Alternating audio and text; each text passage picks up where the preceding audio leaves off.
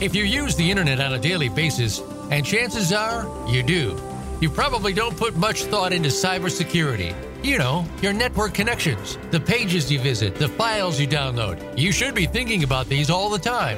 Welcome to And Security for All. Your host is Kim Hakem. We're here to help you understand, in general terms, how and why your cybersecurity should be kept in check.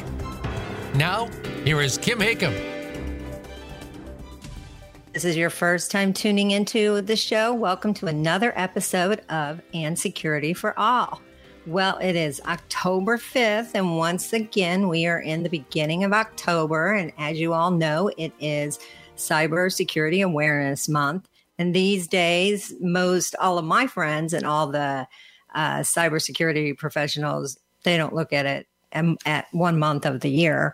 But that was actually started, Cybersecurity Awareness Month. It was started in 2003, and it was recognized as National Cybersecurity Awareness Month. It was an effort that was brought together to collaborate the U.S. Department of Homeland Security and National Cybersecurity Alliances.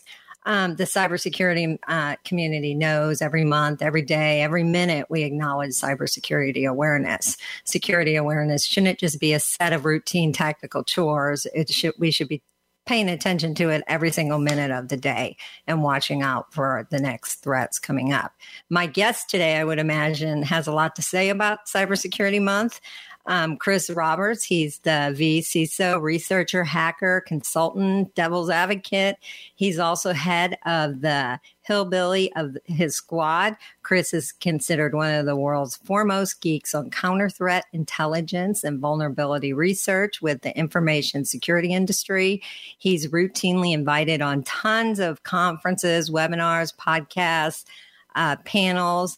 The page captures upcoming opportunities located at the hillbilly. We'll talk about this later. His hillbilly, that squad. So a lot to ask him about that. If you Google Chris, there's all kinds of content, videos out there. It could actually keep you busy for days, from how he got started into hacking, how you could get started in cybersecurity. Even an article I was looking at earlier today, how he got bored and he decided to hack NASA. He says it was a plane hack. One thing I'll lead in with is when we got his email as a team, we were like, wow, we can't wait to talk to this guy, because his email address and his signature line says, "You know the deal. If this ends up in your inbox by error, please print it, eat it, destroy your computer, format the email server that I sent it through, burn down the data center it was stored in, taser anyone along the way who might have touched it." That's my guest today, Chris Roberts. So welcome to the show, Chris. Thank you, and appreciate it. Yeah, I figured you see it all the time. These blasted taglines is like, the legal disclaimer. If you're reading this in error, destroy it immediately. I'm like, oh, hell no. Let's at least really tell people what they need to do. It definitely made us laugh as a team. And it's funny, Rachel Arnold, she's watching the show right now. Thanks for the show. Thanks for being here, Rachel. And she was my guest a few weeks ago, and she's like, "Oh, you're having Chris Roberts on? Wow, be careful." She's awesome. She's absolutely freaking awesome. We're catching up at the end of this month. I'm driving down to Tulsa. We're going to catch up, and we're going to go and warp some impressionable young minds at a university or a school or something. So we're going to have some fun with that one. Well, we think you're awesome, and thanks for being on the show, because you're a famous guy. I mean, you've been everywhere. But you have to tell us about you and how you got started and how you got to where you are. I'm just me. I started out young in the industry. I mean, I was, probably like a lot of us who've, when the hair is gray, and it isn't, what there is of it isn't shaven off, and when it's not colored as it is at the moment. We got started. I was, 10 or 11, started messing around with the early stuff like ZX80s and ZX81s. So, we're going back to the days when, 4K of memory, and you were it. You were like, yes, I got all this memory. I don't know what I'm going to do with it all.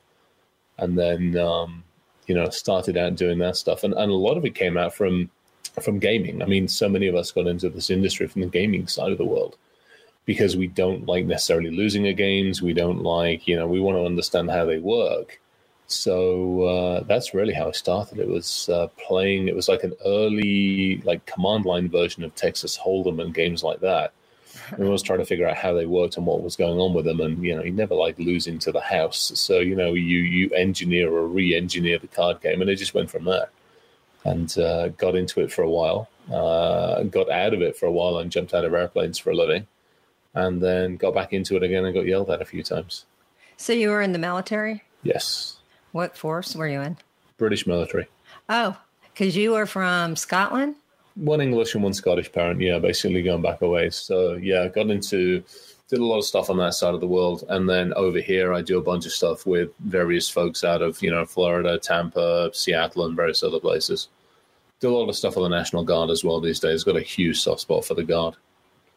Yeah, so I'm former Navy, so I have a huge soft spot for all of them, and especially these days. Big time these days. Big time. Yeah, definitely different days.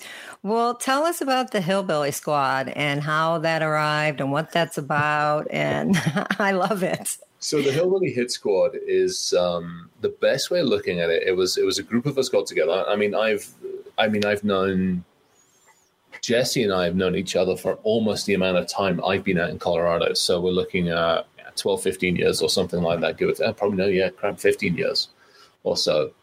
And the first time I ever met this guy, and Jesse's bigger than me. I mean, he's about 6'3", 6'4", big, heavy-set Nebraska guy, always in overalls. You will never, if he's out of overalls, he's just wearing tighty-whities. And that's just a scary sight to behold.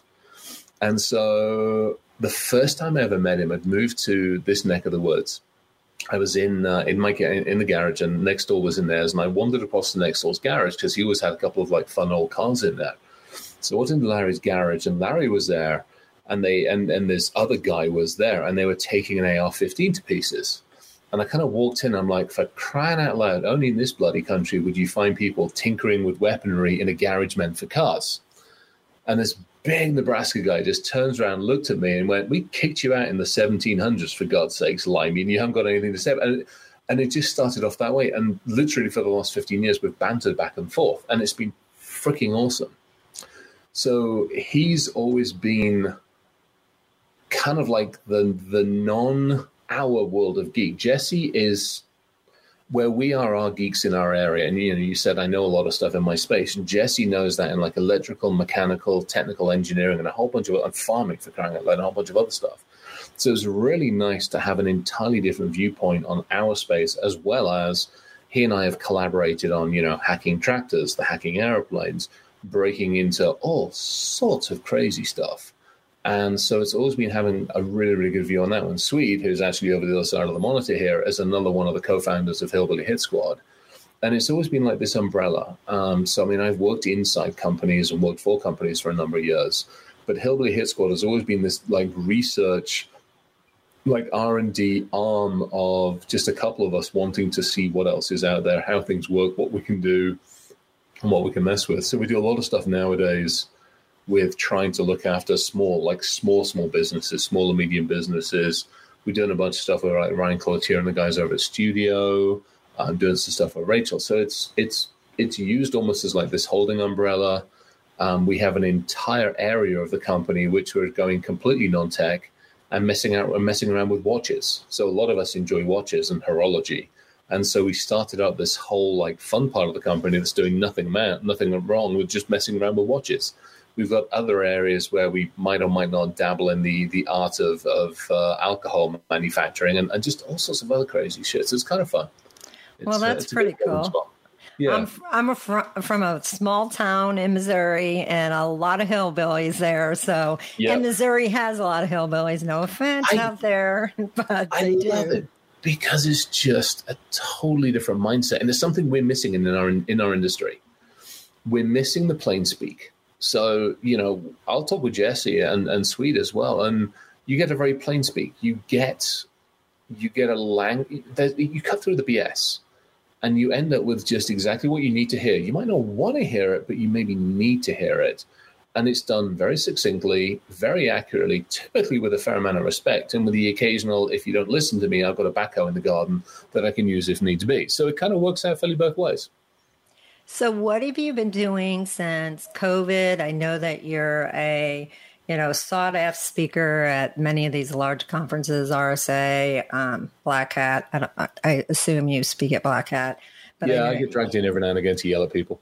Yeah. So what have you been doing with your time? And I do want to talk about this airplane hack too. I know that was a few years ago, but I'd like to hear about that. We'll touch on that a little bit. I still have to be careful with that one. The DOJ is keeping the FBI and we have an at-arms agreement that I will not call the Federal Bureau of Investigation a complete bunch of Muppets. And they won't come knock on the house too often. So I don't want to. Yeah, I can completely respect that. But I would imagine that your whole intention on all this is just to show, some of these other people, their vulnerabilities. And yeah, I mean, you know what it's like. You'll have a conversation with somebody, and this, unfortunately, it's human. Excuse me, it's human nature. Unfortunately, we from early ages as kids. I mean, I got a Rugrat. And you're like, hey, if you go into the kitchen, this is hot and this is hot, and be very careful and don't touch it. Well, as kids, we're like, well, okay, thank you, parents. And off we go, and we go touch the darn thing. And we go, ow, it's hot. No shit, I told you it's hot. And so as adults, it's the same thing. And with the aviation stuff is a perfect example. Jesse and I and a couple of others had been messing around with tractors a few years beforehand. Then we turned our attention to vehicles. So this is 2008, 2009, 2010 timeframe. And we started messing around with cars. And we're like, okay, fun with cars. We can make them start. We can make them stop. We can make them drive where we want to, all these other kind of things. And then we looked at the network, the underlying networks that run vehicles. And we're like, hang on, there's some similarities between how car networks work and maybe how drones and how other types of transportation works, aeroplanes in particular. So we started to take a look at how much data was freely available, just open source intelligence gathering. How much data could we find out on airplanes? And the answer is a hell of a lot. And then we're like, okay, can we build ourselves basically a virtual airplane like we do in the modern world today? We have virtual computing rather than taking up more data centers with the computers. We virtualize it. We turn lots of computers into one computer.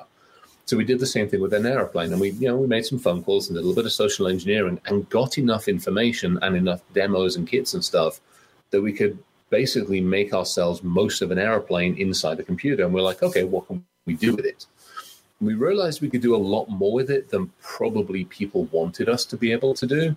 So we started making phone calls, and we started to try to talk to the likes of Panasonic, the likes of Thales, the likes of Boeing, and the likes of Airbus, and a number of other people.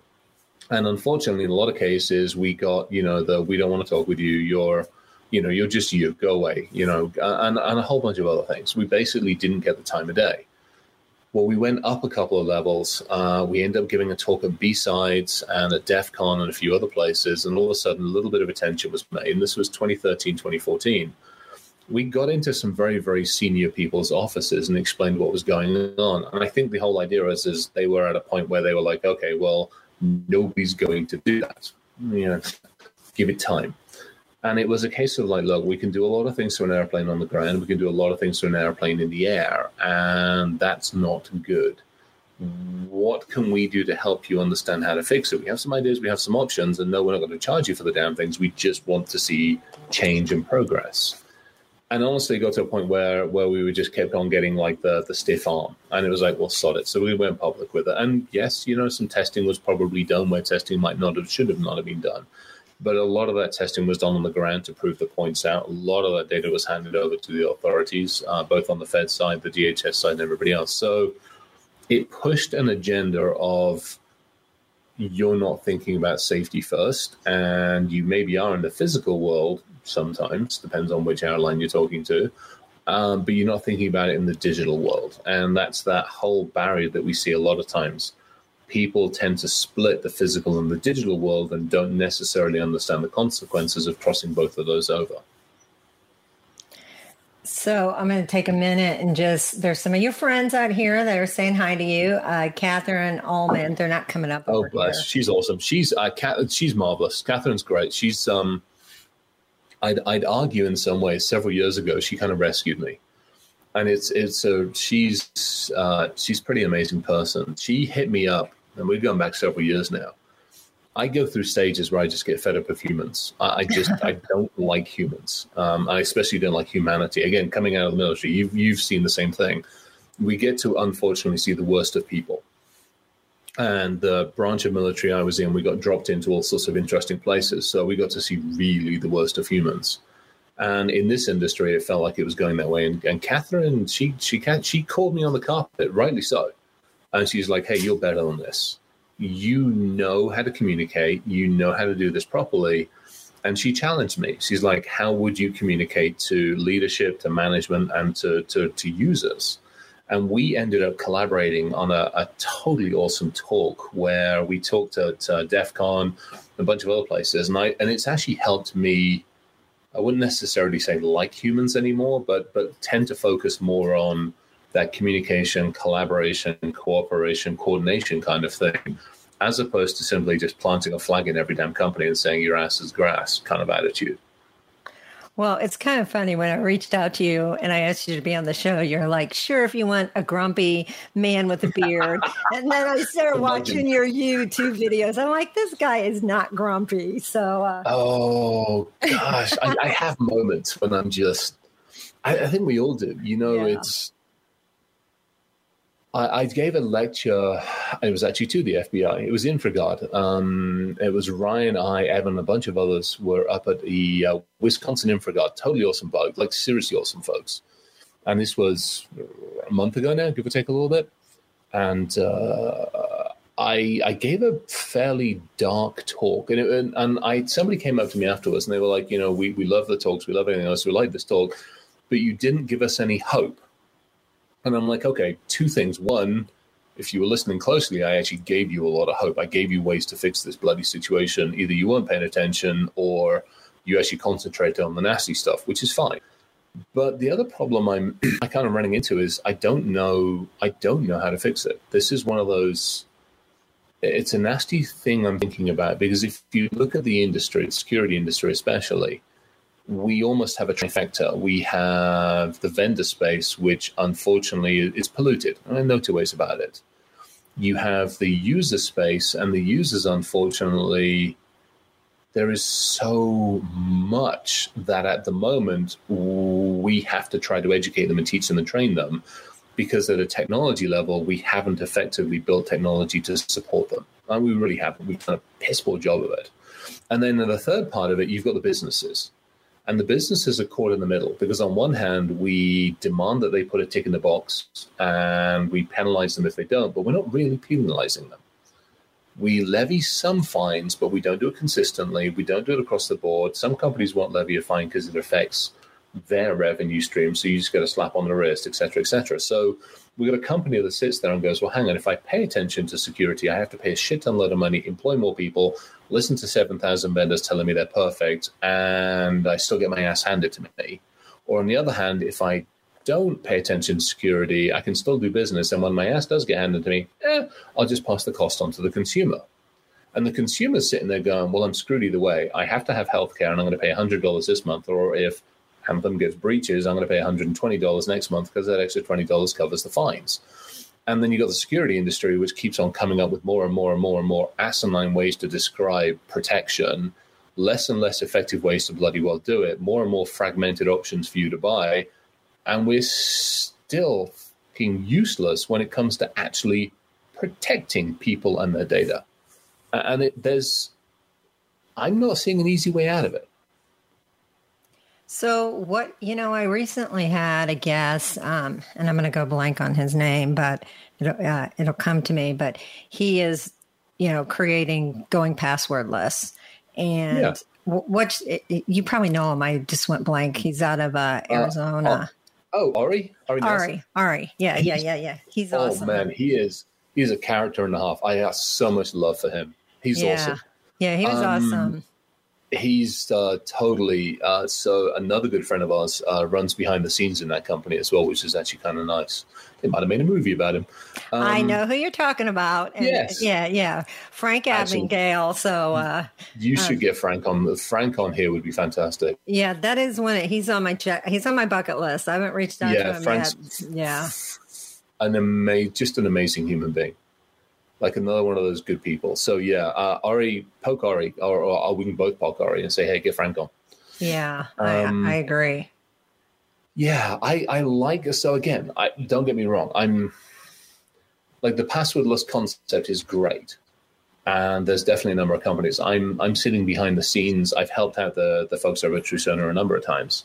And I'm sitting behind the scenes at another company that's trying to do a lot with actually simplifying identity management.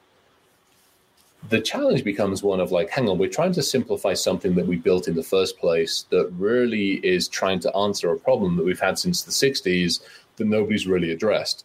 You know, we've had 50, 60 years of passwords, and we still basically, everybody puts 1, 2, 3, 4, 5, 6 as their damn password. I'm like, I love y'all, but apparently giving you a password isn't a solution. Giving you biometrics definitely isn't the right solution.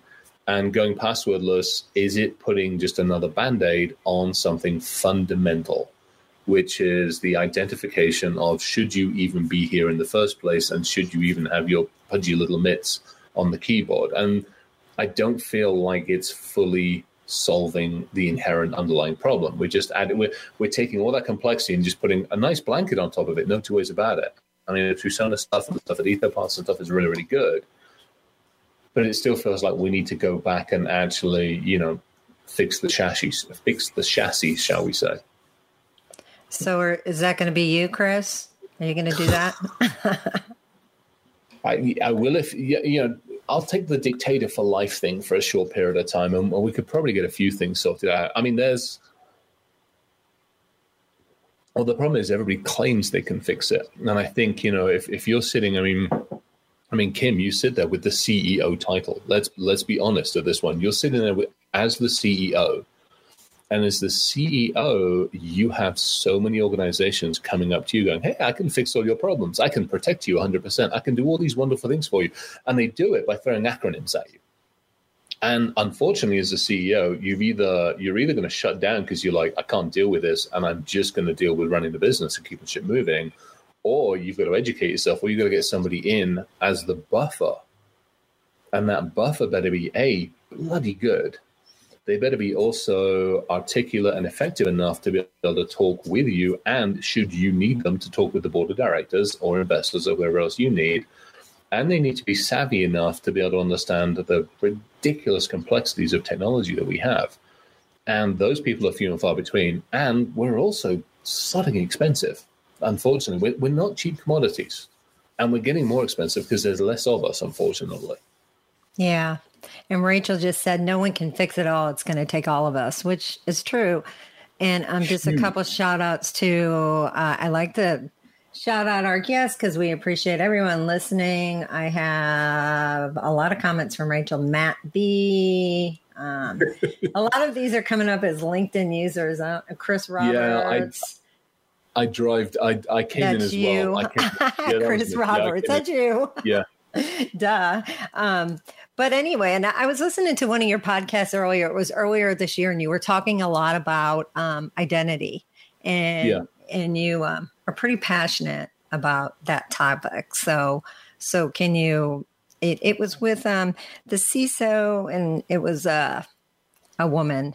I think you did it around February, and it's probably one of my vendors. You probably talk on so many shows, but you were very fired up about identity and what we do about identity and how we keep that in check. I mean, gosh. Well, I mean, it's one of those crazy ones, because I mean, if you think about it, as humans, at the end of the day, it all comes. I mean, if you look at technology, and you start looking at if you look at it, we'll take a couple of different ways. You look at identity as us, then you have to go figure out what are we? In the physical world, our identity is, you know, the lack of hair, the crazy color beard, the fun hoodies, and various other things. That's all right. And people can either recognize that or not recognize that. Then when you get to that point of recognizing, Then you have to go, instinctively, do I like you, not like you? What's the feel? What's the good? And all this kind of good stuff. So as humans, when we identify with each other, there's all these checks and balances that we go through, friend or foe, fight or flight, and all those other things that go with it. In the digital world, we haven't built that framework up as effectively. And again, passwords for the last, 40, 50, 60 years, and we still can't figure this damn stuff out. And not only can we not figure it out, we've added so many levels of complexity across so many disparate systems. I was talking with a friend the other day, and I'm like, years and years and years ago, and we're not on the get off my lawn years ago, we're only going back a few years. It used to be really simple. You went to the internet, you went to a web server, and that web server was directly connected to an application layer and a database layer. So you kind of knew 3 tiers. That identity moved in 3 different places, and it was carried across there by, Linux, MicroHell, or one of the other, somebody like along those lines. Well, now we've just thrown so much complexity, the explosion of data and platforms and systems, and all of a sudden now that what am I and who am I is scattergun everywhere. My password list that's sitting on various different systems used to be, 50, 60, 70 long. It's several hundred long now. And not only that, I know that I don't capture all the things all the times properly. And then everybody's like, well, you've got to change them on a regular basis. I'm like, sod off. Because, it's too crazy. And then you end up with a situation this week where one of the major authentication systems for passwords decided to go offline because it had enough for the day.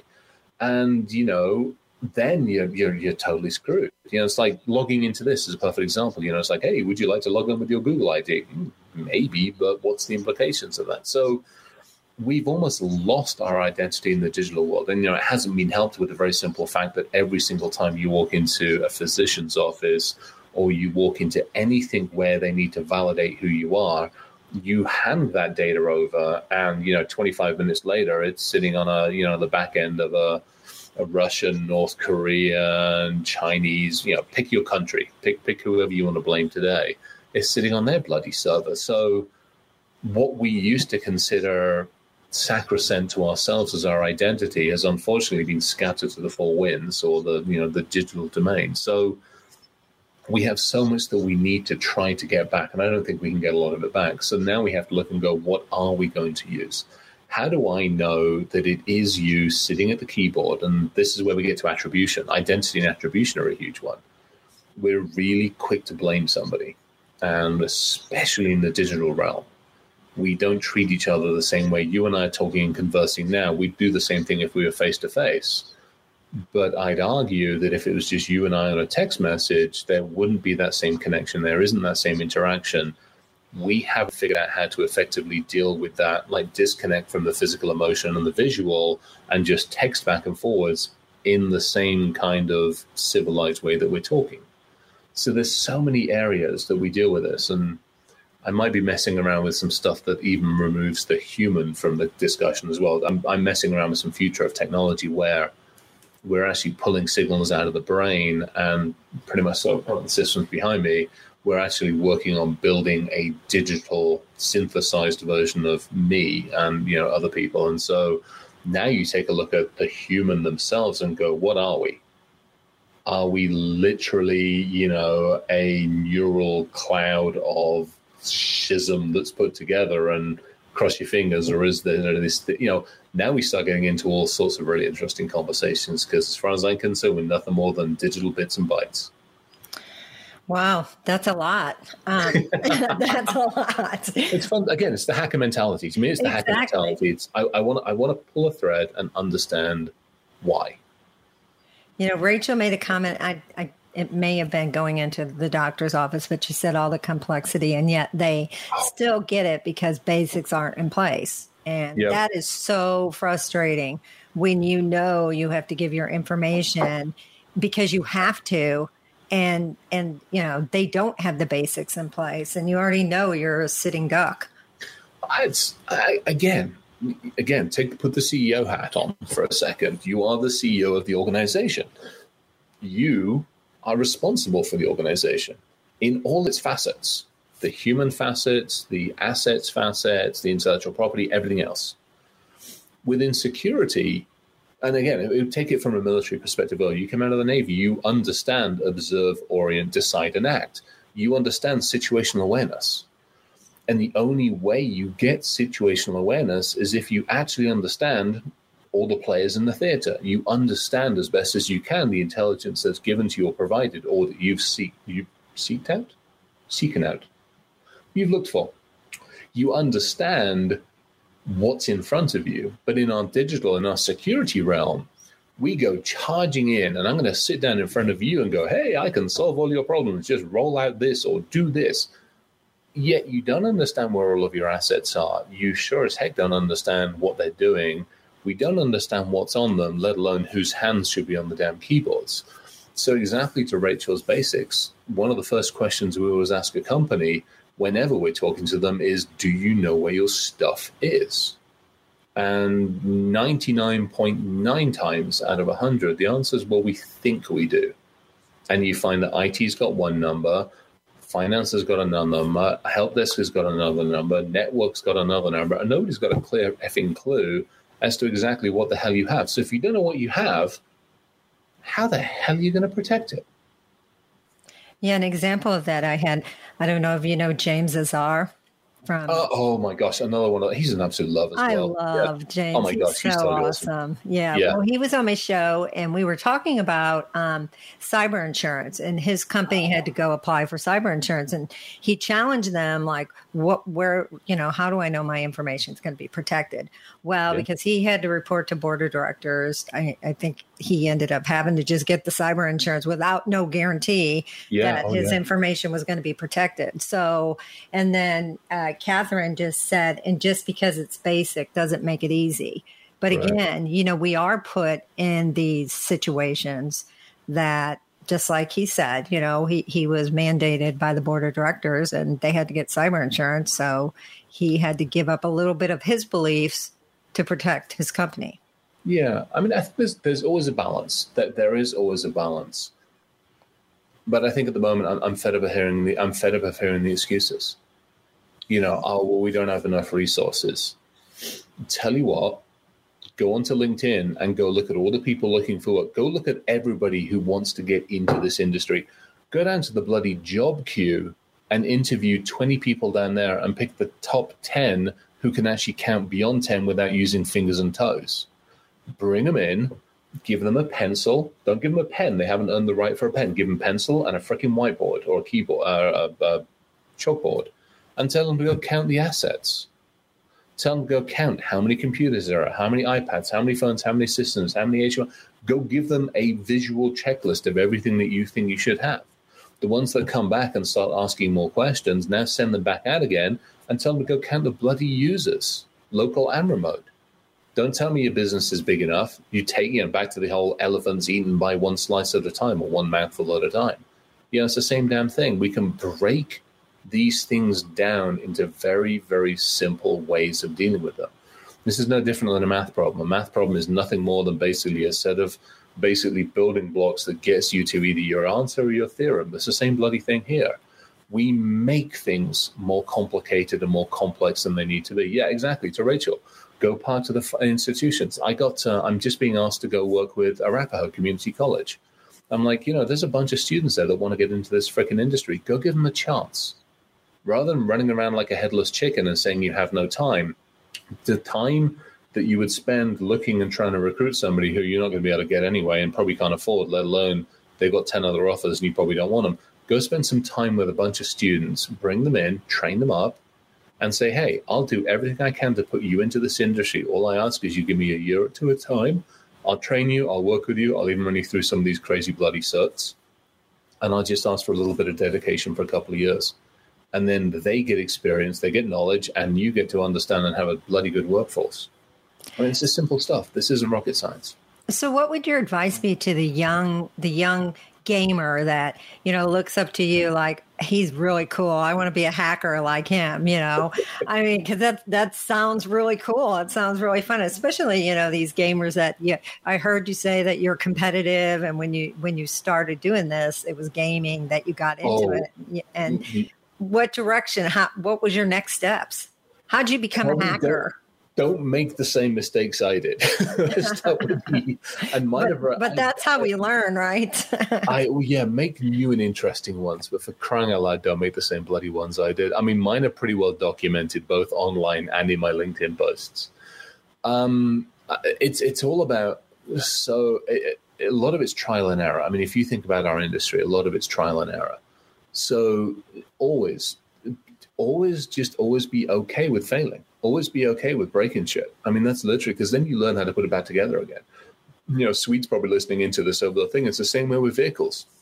You're going to break it. Learn from it.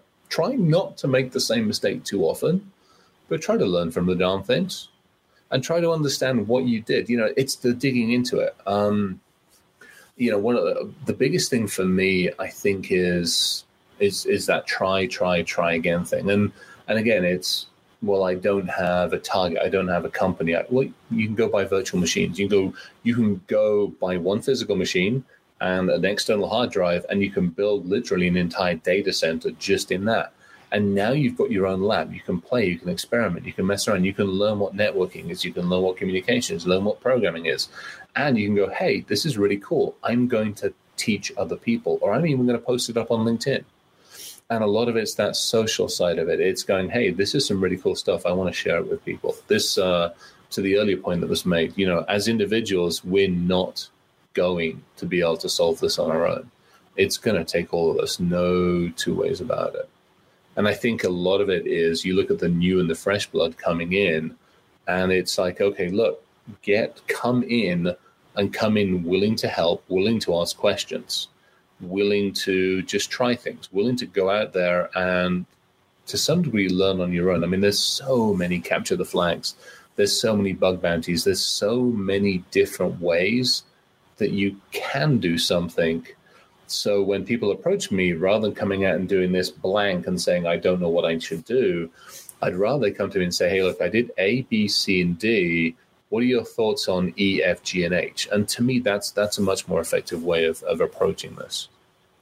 You know, we're going to actually, this show is going to, we have a virtual event on Thursday, and we had about an hour gap that we had to fill. And I was like, I have Chris Roberts on my show, so let's put him on that hour. So we're going to have a lot of engineers and IT directors and some CISOs. Like, what message would you give to them, especially like right now in a month at cybersecurity awareness? I mean, do you feel like that somewhat is, although we have to acknowledge it, but do you feel like that is a compliment or an insult? Because every minute should be cybersecurity awareness for the people that we're communicating with. To me, I have a love-hate with it. I think about it. It's kind of like breast cancer awareness.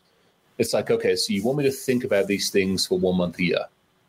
What do you want me to do for the 11 months? Just kind of ignore it. This is like awareness training. This is like those bloody companies that go, we've put the tick in the box. We trained our users for 30 minutes this year. We told them, don't click on shit, and you better not send it. And by the way, don't pick up the USB drive in the car park and plug the damn thing in, because they're sneaky bastards. And that's it. And you give people 30 minutes worth of that information, and you expect them to remember it for the next, 12 months. This country specifically can't go between football downs without a bloody advertising break. So 15 seconds is about as long as you're going to get somebody's attention. So if you're going to do it once a year, screw it. And to me, it's the same thing with, whether it's Cybersecurity Month, Black Month, Cancer Awareness Month, any month. No, these are things we need to be continually reminding ourselves about. To me, I'd rather have, hey, it's January, it's tax month, it's cybersecurity tax month. Let me explain to you why you shouldn't click that link from the IRS, because it ain't the IRS. It's February, Valentine's Day. Nobody loves you on the internet. And, we just do these kinds of things every single month to make people aware. But we also sprinkle in, you talk about the techs and the engineers. We need to sprinkle in other things, the communication. So it's the only way we solve these problems is actually taking a step away from the technology. One of the things that pisses me off most when I go into a company, especially if it's the virtual CISO side of the world, is you go in and you sit down with the CEO, or you sit down and like, well, we've got our IT department over here, and we've got our security people are over here. I'm like, why aren't they all working together? Well, our network people really don't like the security people because of all the things they're telling them they have to do. And our security people don't like the developers because, they're developers and nobody likes developers because they can't code worth shit. I'm like, well, they managed to code well enough to get you, a multi-billion-dollar company, so they must be pretty good at something. And I hate this fucking silo shit. I hate the fact that in technology, we can't even talk amongst ourselves effectively. We got to have everybody, again, this is why I love DevSecOps. Development, security, and operations, y'all got to collaborate together because it's the same shit. You're all getting paid by the same damn company, so how about you work together more effectively? That, to me, is one of the biggest things from an engineering standpoint. And it's, again, one of the things I've said a few times is we from security have to eat a bit of humble pie. Oh, man, we have to eat some serious humble pie. For 25, 30 years, I've walked into your office and gone, hey, if you give me some more money, I'll put a firewall in place. Everything will be fine. Or I'll put I'm not even going to tell you what IDS IPS is because, well, it's an acronym. Yeah, you'll be fine. We'll be okay. We're not special snowflakes. We sure as hell aren't. Fred Hagthorn, he said it's like having to remember road code while you're driving. It has to become a muscle memory. And then he said cybersecurity is a business issue. Well, okay, yes and no.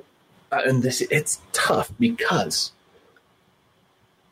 road code stays at least relatively static. It's very, yes, things are faster, things are happening, EVs are changing, and we're putting all sorts of interesting stuff in traffic lights.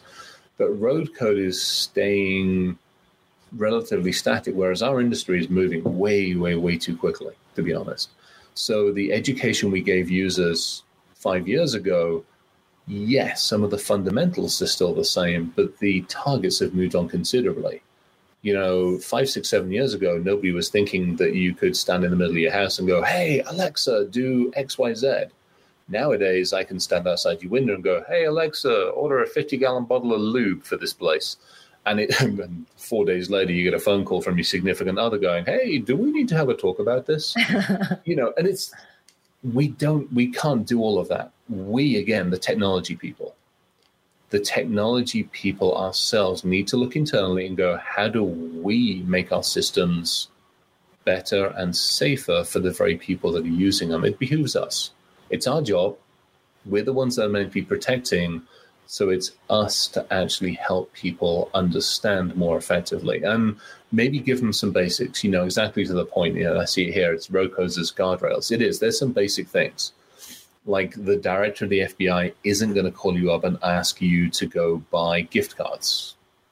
Just isn't going to happen. All I need you to do is think about that for a minute.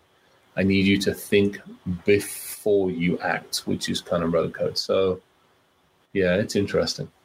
I actually had one of my employees, before COVID, we travel all over and we do these cybersecurity events. And this is my second company. I've been doing this for about 25 years. Mm-hmm. And so this employee, she's been with me through both companies. I actually knew her from high school. She should know better. She got, and we give a lot of gift cards away, as just, to our attendees.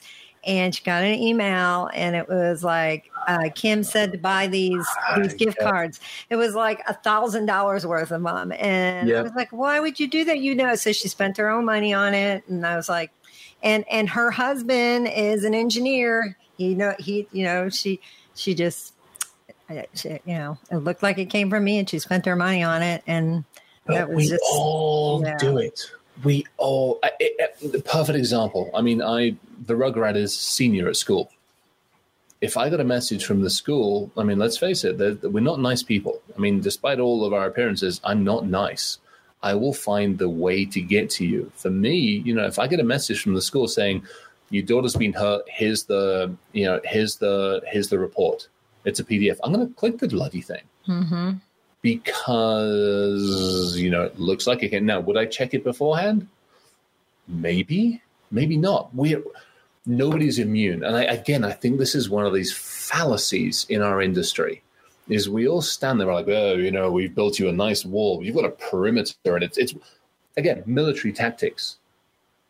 You can put all the walls and all the borders and all the shit that you want. We built this really cool thing called the Green Zone. And what did they do? They just lobbed shit over the top of it. Hey, didn't think about that. And I think this is one of the biggest frustrations in the industry. Everybody keeps saying, well, we'll protect your perimeter or we'll keep you. No, you won't. Assume breach and then work from there. This is, and we don't do that. Nobody sits there. Back to the assets.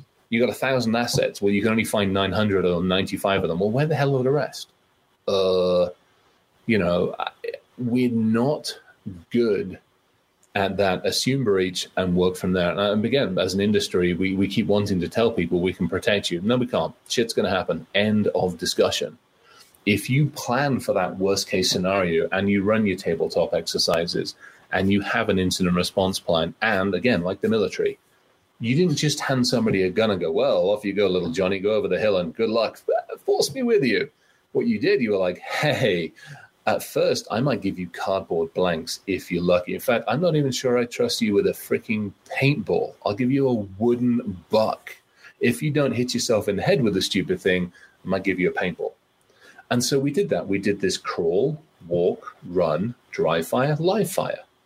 And so by the time your ass is getting shot at in the middle of the hills in BFG nowhere or the sandbox, you don't stand up and run around like a headless chicken. You hunker down and, out of that infamous movie, well, that is the sound of an AK-47 being fired, sir.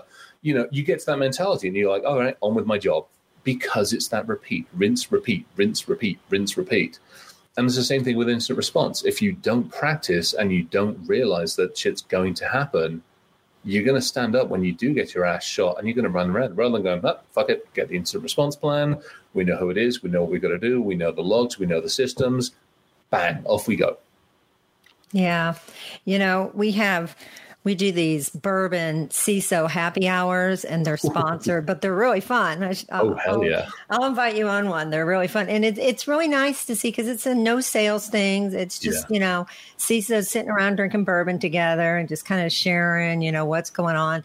And I love some of the big enterprise companies, like some of the big banks, like Bank of America or some of the big hospitals, they don't probably recognize Cybersecurity Month because they do practices for all employees like once a month and they give awards away and, they do it. And they said the teams, like the whole organization, those are some of their favorite days because they're just, again, when you say rinse and repeat, that is kind of their mentality with their organizations.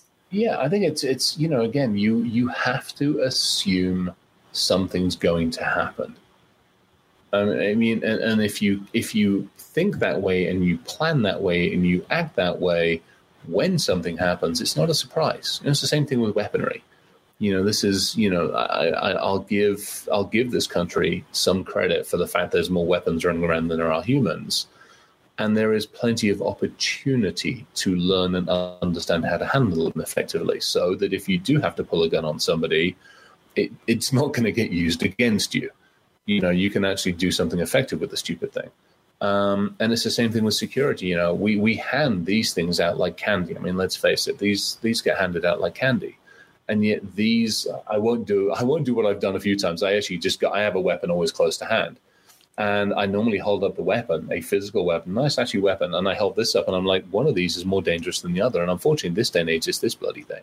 I can reach around the planet and get to you. Whereas with the weapon, I've only got an effective range of X. And so we don't think that way. We haven't taken time to talk to the user base. And again, this is education. This has got nothing to do with technology. This is sitting down with your users and going, hey, Cybersecurity Awareness Month, who gives it down? It's March. Let's talk to you about your kids. Let's say, hey, you're going to give, little Johnny or Jamie or Jack or Jill one of these things. Let's talk about where you should and shouldn't let them view things. We have the Innocent Lives Foundation for a bloody good reason. Chris Agnati and Rachel and a bunch of other amazing folks are fighting every single day to keep kids safe on these darn things. So why don't we do our part? Why don't we help out with a little bit of awareness training? Why don't we help the elderly? Unfortunately, one of the biggest targets for fraud.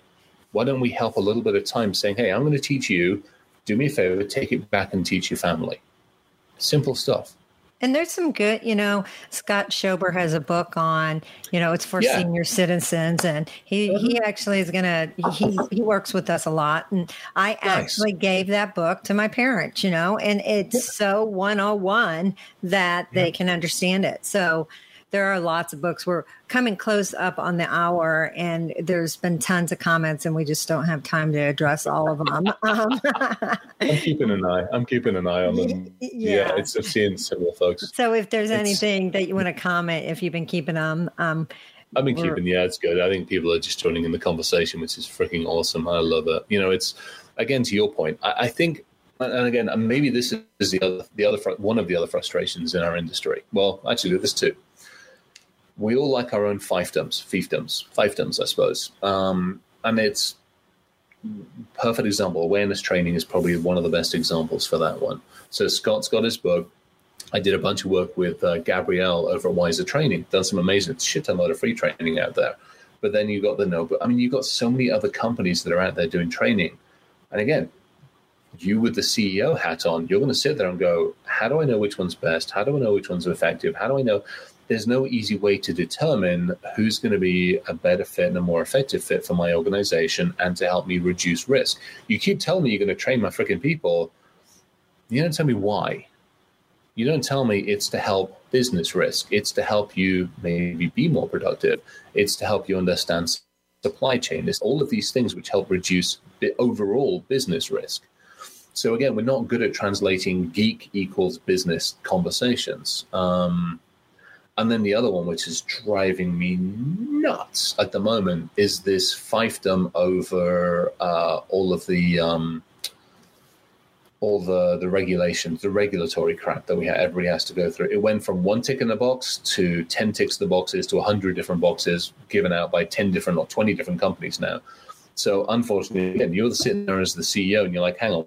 Well, I've got credit card data, so I got to do a PCI. I've got healthcare, so I got to do this. We deal with the government. So now I've got, hang on, I have this. Now I have CMMC. What the hell is this? And so we haven't consolidated it and made it simple and effective. We just keep adding more and more freaking complexity to the problem. Well, Chris Roberts, who's the vCISO researcher hacker, devil's advocate, people can find you obviously on LinkedIn, and they can find you on if you want to tell them again, because I don't want to. Oh, Hillbilly Hit Squad? Yeah, we're hanging out at Hillbilly Hit Squad. Yeah, and how did they, is that like a group that, it's a website. So I'm part of the Tinkerers group as well. So there's a bunch of us that are part of like a Tinkerers group. I'm hanging out with the Flyover folks as well now. So there's a bunch of places. But yeah, typically LinkedIn or Hillbilly Hit Squad is probably the easiest place to find me. Well, we appreciate you being on the show today. It went way too fast. We definitely will have to have you on again.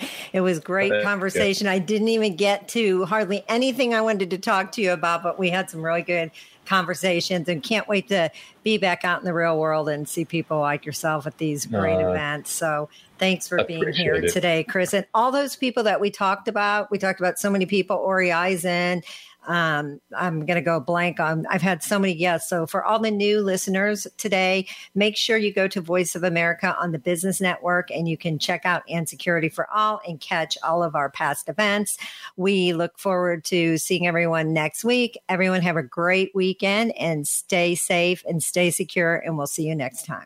Don't miss the weekly FutureCon Seamless podcast series focusing on the insights and thoughts of chief security officers and industry pioneers making a difference throughout the world. Kim Hakem, CEO of FutureCon Events, and Darren Anderson, CEO and co-founder Next Robotics, host Seamless Podcast, started by a team of entrepreneurs with experience in fields like smart cities, technology, cybersecurity. The result is a series of podcasts unlike anything you've ever heard anywhere. Listen where you get your podcasts, including Apple, Spotify, and Stitcher. Are you a cybersecurity professional that needs to earn continuing educational hours? FutureCon Events brings high-level cybersecurity training discovering cutting-edge security approaches, managing risk in the ever-changing threat of the cybersecurity workforce. Cybersecurity is no longer just an IT problem. To learn more about attending a virtual event, go to futureconevents.com or email info@futureconevents.com or follow us on LinkedIn or Twitter @FutureConHQ.